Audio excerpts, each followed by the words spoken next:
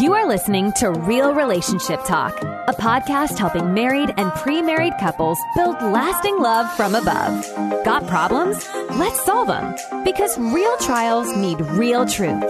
Now it's time to get in the game with your relationship coach and host, Dana Shea. I'm Dana Shea, and friends, it's time for some real relationship talk. Have you ever been in a relationship with an arrogant, prideful person? Someone who can't say I'm sorry? Someone who is never wrong? Or someone who makes you feel stupid for just existing? Pride.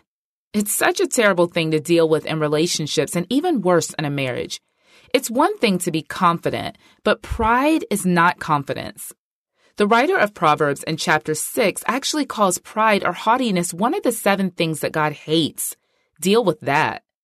Other places in Scripture, we learn that pride goes before a fall and God resists proud people. Pride is so destructive to who we are as people, and it's destructive to those that we say we love. But you know what can be just as damaging as pride? Passivity.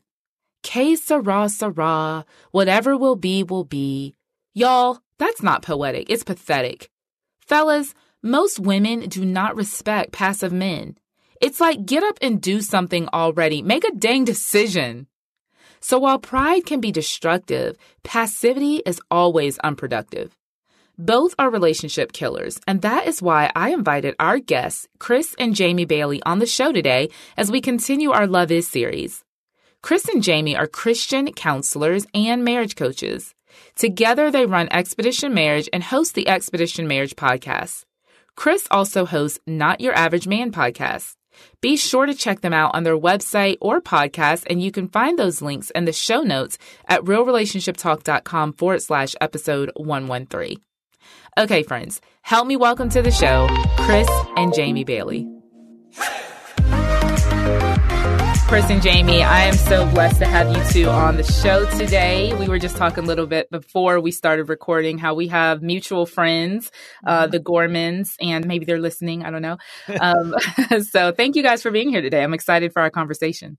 Oh, thanks a lot. We are really excited. Yeah, it's an honor. Mm-hmm. Yeah. Well, tell us a little bit about you guys. I know you've been married for close to 3 decades, right? How long have y'all been married? Makes you sound really wise. That's why I said it that way. I like that. Makes it sound wise. But yeah, no. So we met young, and we got married young, and so we're still young. That's right. Despite being married over 3 decades. Yeah, it'll be 28 years next month now. Mm-hmm. That's amazing. How did y'all meet? Oh goodness, we met at a karaoke bar. That is how we met. And it was kind of a very messy situation. We weren't believers. Mm-mm. We didn't even know Jesus until we were close to 30 years old ourselves. And so I was just coming out of a domestic violent divorce. I had been a pregnant teenager, married this guy, and abuse was left and right. In the middle, like I sent him to prison, and he's in prison, all of this stuff. And we meet at a karaoke bar. And I had zero intentions on meeting a man, just like not even on my radar. Me and neither. I come in and he's singing Billy Joel. And I'm like, I saw his, at the time, dark brown hair, and blue eyes. And I'm like, this is it. And, we just connected that night and kind of just spent so much time together after that. And then proceeded to do everything wrong. We moved in together like 5 months later. Oh yeah. Just bad idea after bad idea. It was a mess. And I had all my baggage from my childhood, from my last relationship, and just carried it all in. And we got to, over 30 years, it's about taking those 3 decades to sort it all out and unpack. And what am I going to keep? What needs to go in the trash? Maybe what can I give to Goodwill? All of that. and that's where we are now. So we are, I really feel like a God's grace against all odds kind of marriage. Definitely an example of God's redemption. Yes, for sure. For sure. Wow, I love it. After 30 or nearly 30 years of marriage, do you find that there are still little things that you're finding in that suitcase that you're like, oh, I didn't know that I still had this. I guess we need to go on and toss this one too. All the time, time, those triggers still pop up left and right. And I think, a lot of them may always still be there, but what we've learned over that time is we do different things with them now. Now I know when something triggers me or when, I'm believing a lie or I've received something, I've heard what he actually did not say, because of how I received it. I now know I need to look at that and where's the truth in it. And it doesn't mean we execute that perfectly. I'll still get mad. He'll get mad, but we know how to come full circle and go, okay, that was an old bad habit. That was an old bad pattern. We now know the truth. So we pull the truth out a lot quicker, but man, it still happens. We'll still get even scrappy. Even the ones you think that triggers you think you put to bed that you took care of, they have their way of coming back and rearing their ugly heads every now and then. They do. What I love about what you said, Jamie, is those powerful words. Like when I realize that I've heard something that maybe he said, I realize that I have to do something about it. And, we're all coaches, right? So we know about those I statements and how we coach our couples to take responsibility for what you bring in. And I think that that's something that unfortunately in a lot of marriages where we try to make our spouse responsible for our work. Today we're going to be talking all about love not being proud, love not being boastful. And I think that just kind of getting started in that whole conversation is that if we are always looking at our spouse as the problem, or we're looking at, well, I do this because you do this. So we're constantly at the mercy of our spouse. Like, well, I'm having a bad day because you were rude to me, or I can't control my anger because you, and we're always putting it off on our spouse. Then, like I said, then we're always at the mercy and we're not really free to love and to be who we're supposed to be in our marriages.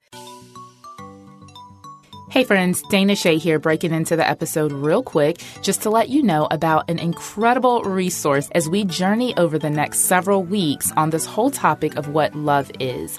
I have created an interactive workbook just for you or you and your boo to download and go through every single week with us on the podcast. So every week we are going to tackle a specific theme.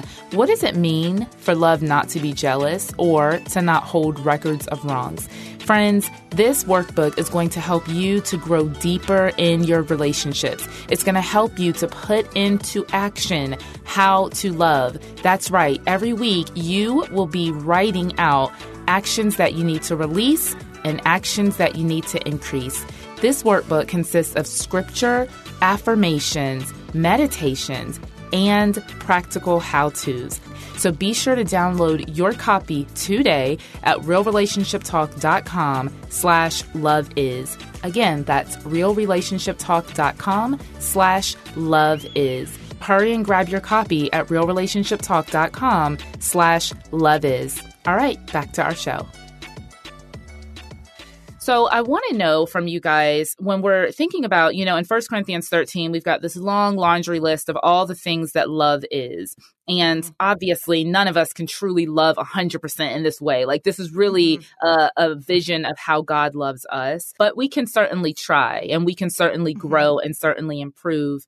When you think of couples who, I'm thinking of you guys who've been together for almost 30 years, obviously through life's ups and downs, challenges. I don't know if you have a story like we started from the bottom, now we're here, or if you've always just just been successful. But how have you managed in your own relationship? Both of you are professional counselors, successful in your own right. How have you managed to still support and encourage one another without getting into that like weird competition thing that some couples find themselves in with one another?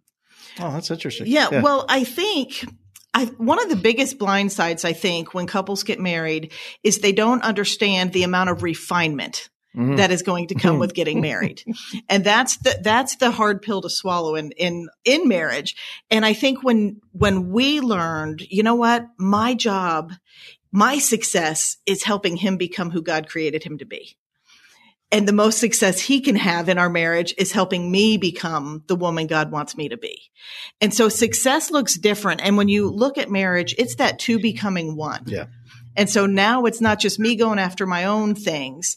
It's me looking out for his, me looking out for ours, and him looking out for me and what's best for our marriage. And when you bring pride into that, it's not two becoming one anymore. It's one looking out for themselves. Mm-hmm. And so knowing that I feel so good about myself when I help him become a great man. And I think it's that perspective shift and knowing I'm here to refine him and not be offended when things he brings to the table, refine me, because that's the ultimate goal. Well, I'm even thinking about that as far as being a resource for one another, right? We share that next to God, your spouse should be your most important resource, your most influential and impactful resource. Mm-hmm. So when I'm able to be there for Jamie and she's able to accomplish something, well, then I feel like I've done my job. I feel, successful as well. Yeah, we could celebrate our wins together. Mm-hmm. Yes, that's good. And it's about that unity and it's about that togetherness. I don't want to pick on you, Chris, but I think that a lot of times men, we kind of get the men have the stereotype of being like the proud ones, of being the ones who they're more boastful or they're more I think men just have this armor around them anyway, or at least it appears that way in a lot of marriages. And so when you're speaking to couples, specifically when you're speaking to husbands, Chris, how can a man still be like his masculine leader self, but still be tender toward his wife at the same time? Sure. Well, I mean, I hate to give the Sunday school definition, but, just go back to what the Bible says. Ephesians 5, talking about a husband loving his wife sacrificially as Christ loved the church. I mean, just that sacrifice, that giving, dropping down to 33, loving his wife as himself. I mean, and then we can look at these verses and get an idea. Okay, what is a goal of love? How can we do that? So really the strength isn't having the machismo, right? Isn't just, to being putting on a certain front or, this loud thing, which tends to be just puffed up insecurities anyway. And it's easier to do. Oh, yeah. It's easier to have the bravado and to be angry. And it's much harder and requires much more strength to be that humble man who's willing to serve and to sacrifice. Right. And to look forward, okay, how can I provide myself? How can I provide the empathy? How can I provide that connection, the emotional intimacy versus just stomping around and throwing out a paycheck?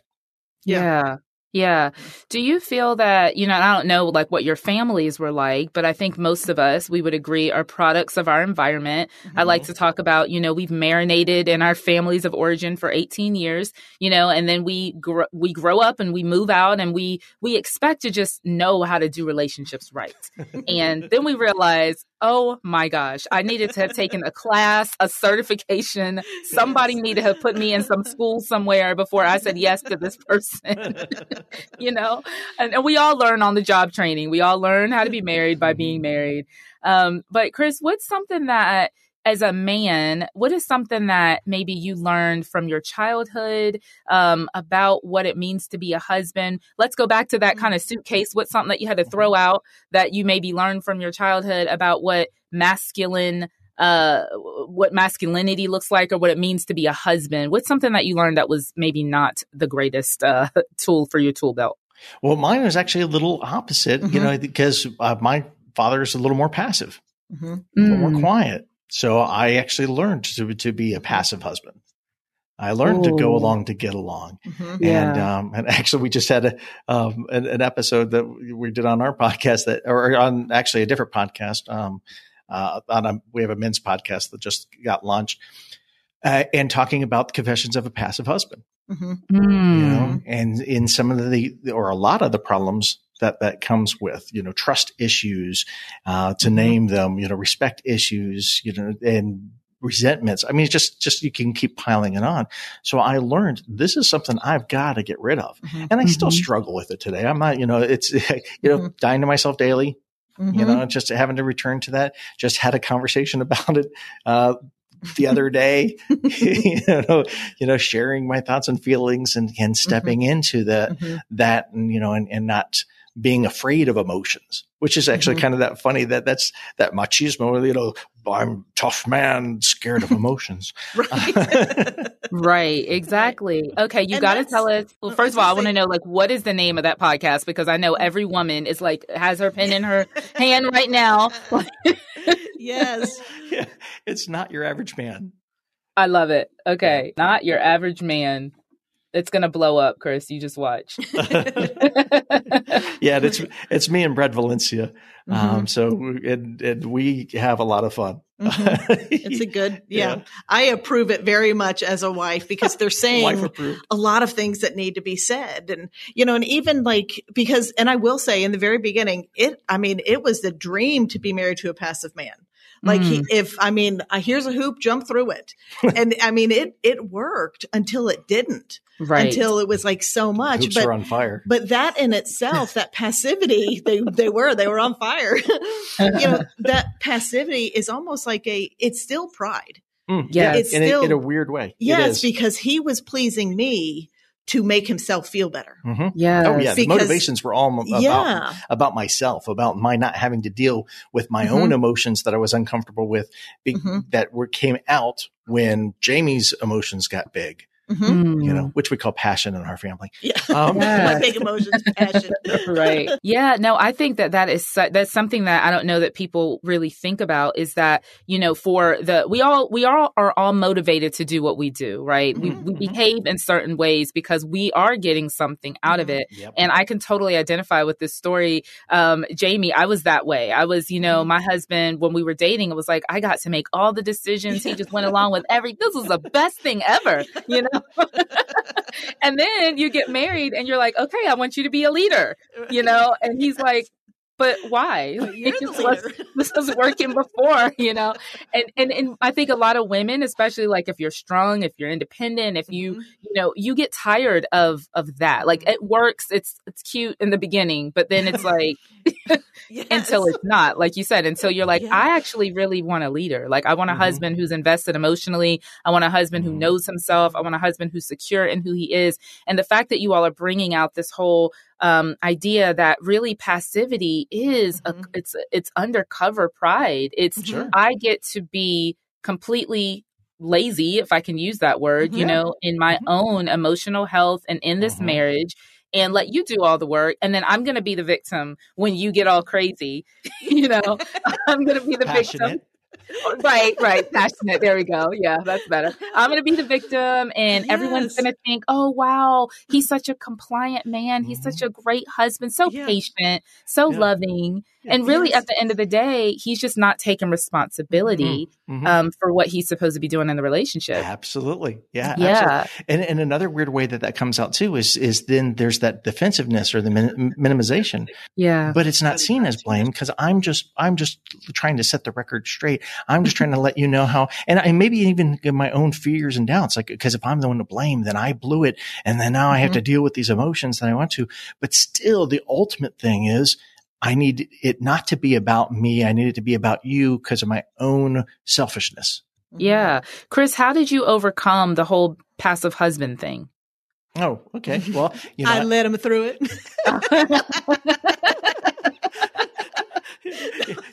Oh, classic. That's great. Tell them, dear.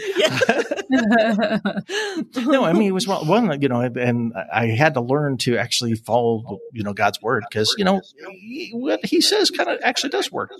Imagine that. Imagine that wisdom in there, those scriptures. Letting my yes be yes and my no be no. Because all else is from the evil one. Right. So I actually had to not just say yes because Jamie likes when I say yes. And then not be able to follow through with that. Not being a man of character and integrity. I'm just saying it to be a pleasing and not to cause quarrels, where in fact, I am causing quarrels because I'm not being truthful. I'm eroding truth. I mean, so there's that. Jamie was actually very helpful. So one of the things she said that was extremely helpful is she says, you got to stop being scared of me. You make me feel like I'm an ogre. If you say something and I get mad, I'm a big girl. I'll get over it. Yeah, I needed the freedom to be mad. Yeah. True. You know, it's not my personality to walk on eggshells and I just speak things. I'm more assertive by nature and I don't have a problem with that. But the way he was treating me and the way all of a sudden he'd blow it, because when you're passive, you're shoving all this down and you're gathering resentment. And then all of a sudden it's one thing where I pick where we're going to eat for dinner. And now we're in this massive fight because all of it comes out now. And it's like, that's way too much to do to me. And I was getting all these blind sides and like, why are you not honest with me? Why can't you just tell me you can't do this right now, or you don't have the time, or you're not going to be able to, or you don't want to eat here? Yeah. Or you really wanted to go here instead. Yeah. And so I was losing the ability to be real and authentic with my emotions because they were always messing with him. And so I was still willing to do it, but that's why, you know, I went to him like, you've got to let me be mad. I need the freedom. I'm allowed to get upset about things. I'm allowed to not like every stance you take. I will get over it. I will forgive you. I will move whatever is necessary, but let me do that. And I think one of the greatest blessings and what helped so much is, you know, I'd said in the beginning, we weren't believers and we had been married for a few years, 5 years or so before we became believers. And so we had some rooted problems going on in our marriage. And so they were all highlighted. The bags had been dumped out. They're all over the house. And then we became believers. And so when you're that new believer just diving into the word of God, we're reading things like, oh my gosh, I had no idea. And everything spoke. Boundaries. What is this thing? Yes. And that's what happened. Like he also aside from the word, he also read boundaries in marriage. And so he started knowing, because I was overstepping boundaries left and right, because he set me up to be in a position of power. Yeah. And the more he gave me, the more I took. And then all of a sudden, when he's trying to say no, I'd be the 3-year-old at Walmart checkout. I'm like, no, I'm going to drop down and have a tantrum because I've been in power this whole time. You got used to it. We get good at what we practice. And so I let her get used to being told yes and not being told no. And so she never got used to or practice, right, getting over things. She didn't get a chance to practice hearing no, being put off by it, but then getting over it. Right. We talked about what was happening. And I think that helped a lot, is both of us being willing to have that humility to go, what do I own? How can I help you? What do you own? And how can you help me? Because it was a trade-off. There was a lot. While he worked on humility, I had to work on pride. You know, that more bold pride that's like, he let me always be right. He, in a sense, like, I'm going to throw myself under the bus with this, but he fed the monster. And that's what happened. But here's some candy. Yes, we began to communicate. And I love that you said that you, Jamie, you had to say, like, I am allowed to be upset. Like, you're not going to break me if I'm upset. We don't have, and it doesn't have to be my way all the time. Like, it can be your way too. And I am going to get upset, but it's okay. Because I'm in control of myself. I'll get it together. You know, I'll get it together. You know, you both talked about, I started thinking about people who are passive, and then I started thinking about those who are passive aggressive. And I think that's what a lot of people deal with in their relationship, right? You come across as being very compliant and like, sure, no problem. But then there's that jab, there's that sarcasm, there's that, you know, that little thing that's underneath the surface. And then it leaves the spouse being like, what is going on here? Like, do you want to eat here or do you not? No, sure, we can eat here. I mean, it's just, you know, we do everything else that you want to do, but sure. It's like all of that, you know? And I know, like, that's where me and Sean, we fall into, like, even now, like, we'll catch ourselves, you know, being passive aggressive. And I mean, I am like, I could write a book on it. I am good at it. You know? Well, condescending was a second language to me. Oh my gosh, it was. It was. Yeah. But it's not truthful, right? It's not truthful. It's not honoring. It's not honest. And it is a form of pride because, again, you get to seem like you are the go-along spouse. You get to seem like you're being a peacemaker or you're being the one who's willing to bend and be flexible. But really, you're holding on to this keeping of record of wrongs, you know, which will come up in other episodes. But and so I just think that, like, at the end of all of this, I'm like, what is at the root of all this, Lord? You know, is it fear?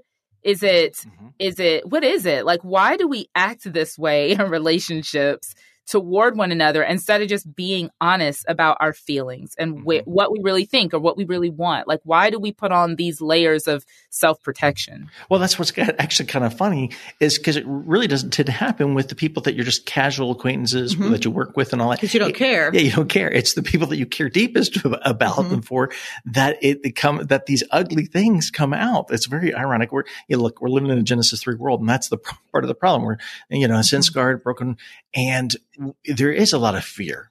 There is a lot of fear of connection, and because we are created to be relational beings, and that relationship is such a driving force, such a motivating force. So I was always afraid. A few different things. I was afraid of my own emotions, and because I didn't know how to you don't know what to do with them, right? I just felt them come up, and I just was going to do something to get rid of them. And Jamie's emotions would bring that out, and mine were big.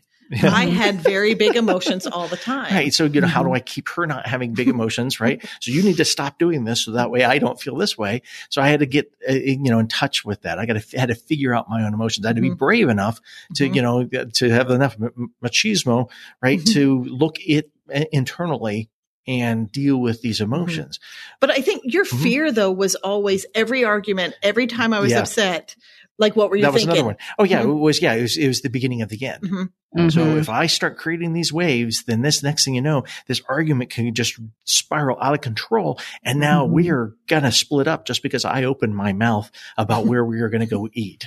And so, you know what? We'll go wherever you want. But not really, because I'll be resentful that we didn't go where I wanted. Yeah, there's no freedom here at all. I'm just pretending like there is. And that's what we call it's peace faking. Peace faking. It's not peacemaking, it's peace faking.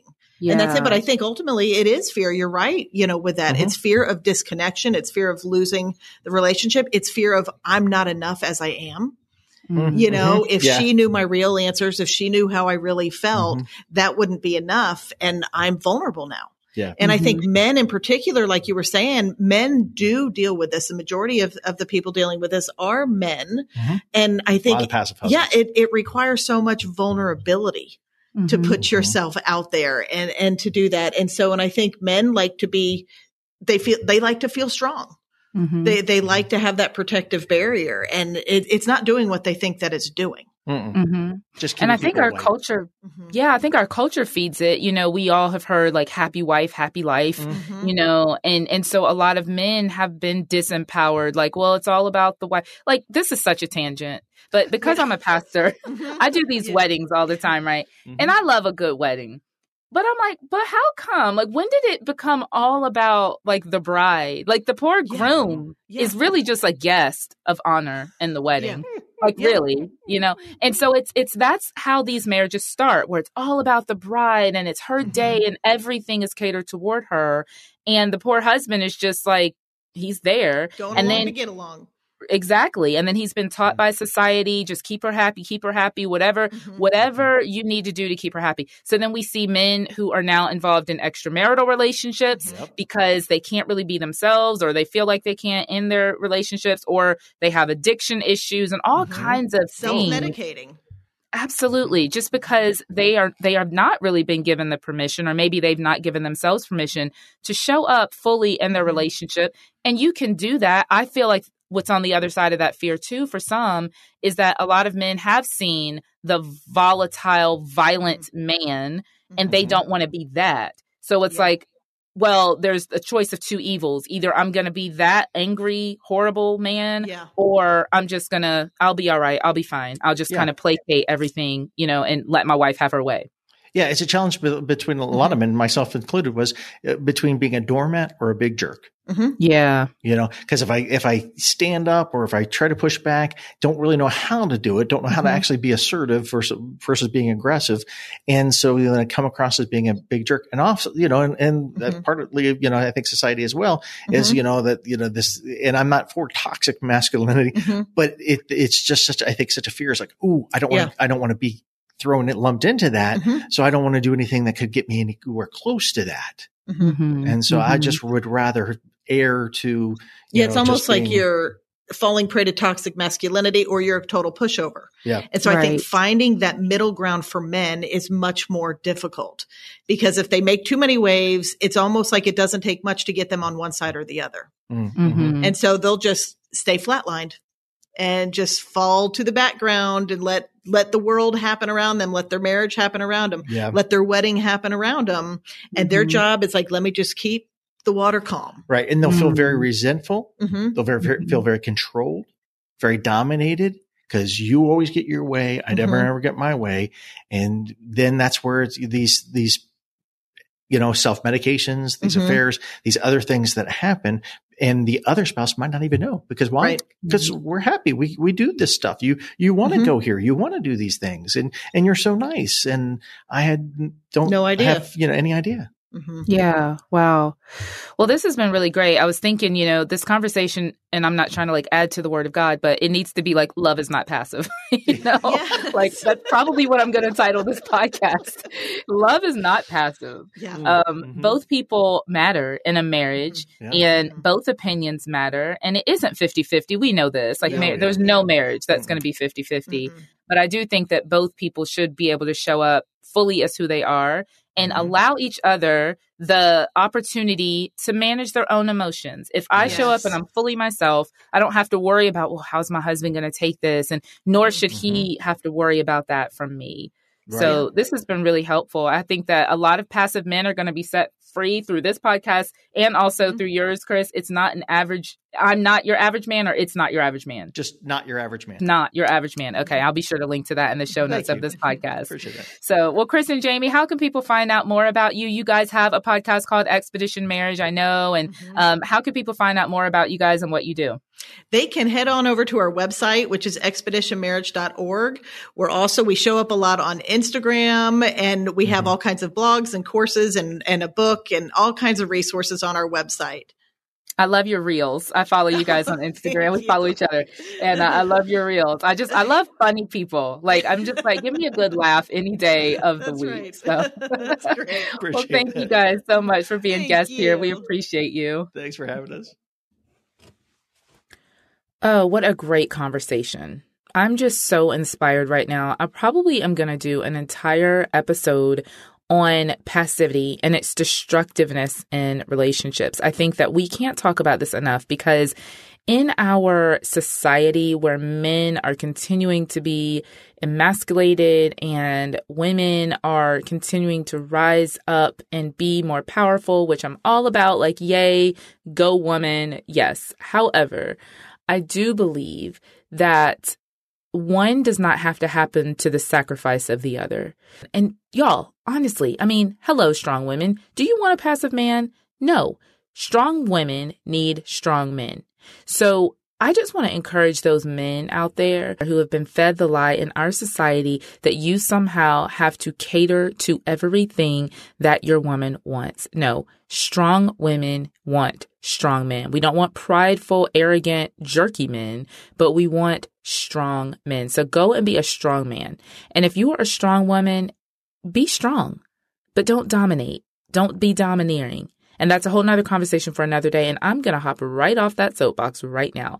So thanks so much, Chris and Jamie, for everything that you guys shared. Be sure to check them out at expeditionmarriage.org. And of course, you will find the links to their Instagram, to their podcast, and to all the other things in the show notes of this podcast at realrelationshiptalk.com/episode 113. It has been such a joy to be with you all today. Be sure to subscribe to this podcast if you haven't already, and be sure to get your Love Is workbook. It's beautiful, and it's going to bless your relationships.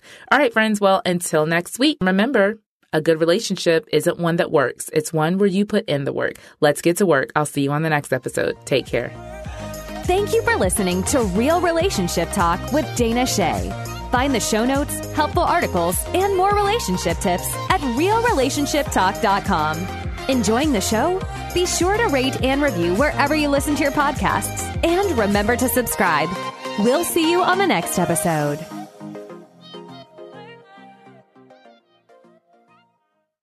Hey everybody, I'm Dale. And I'm Tamara. We're hosts of the Kainos Project podcast, where we help you tackle ancient Christian truths in an everyday settings. To learn more and subscribe, go to lifeaudio.com.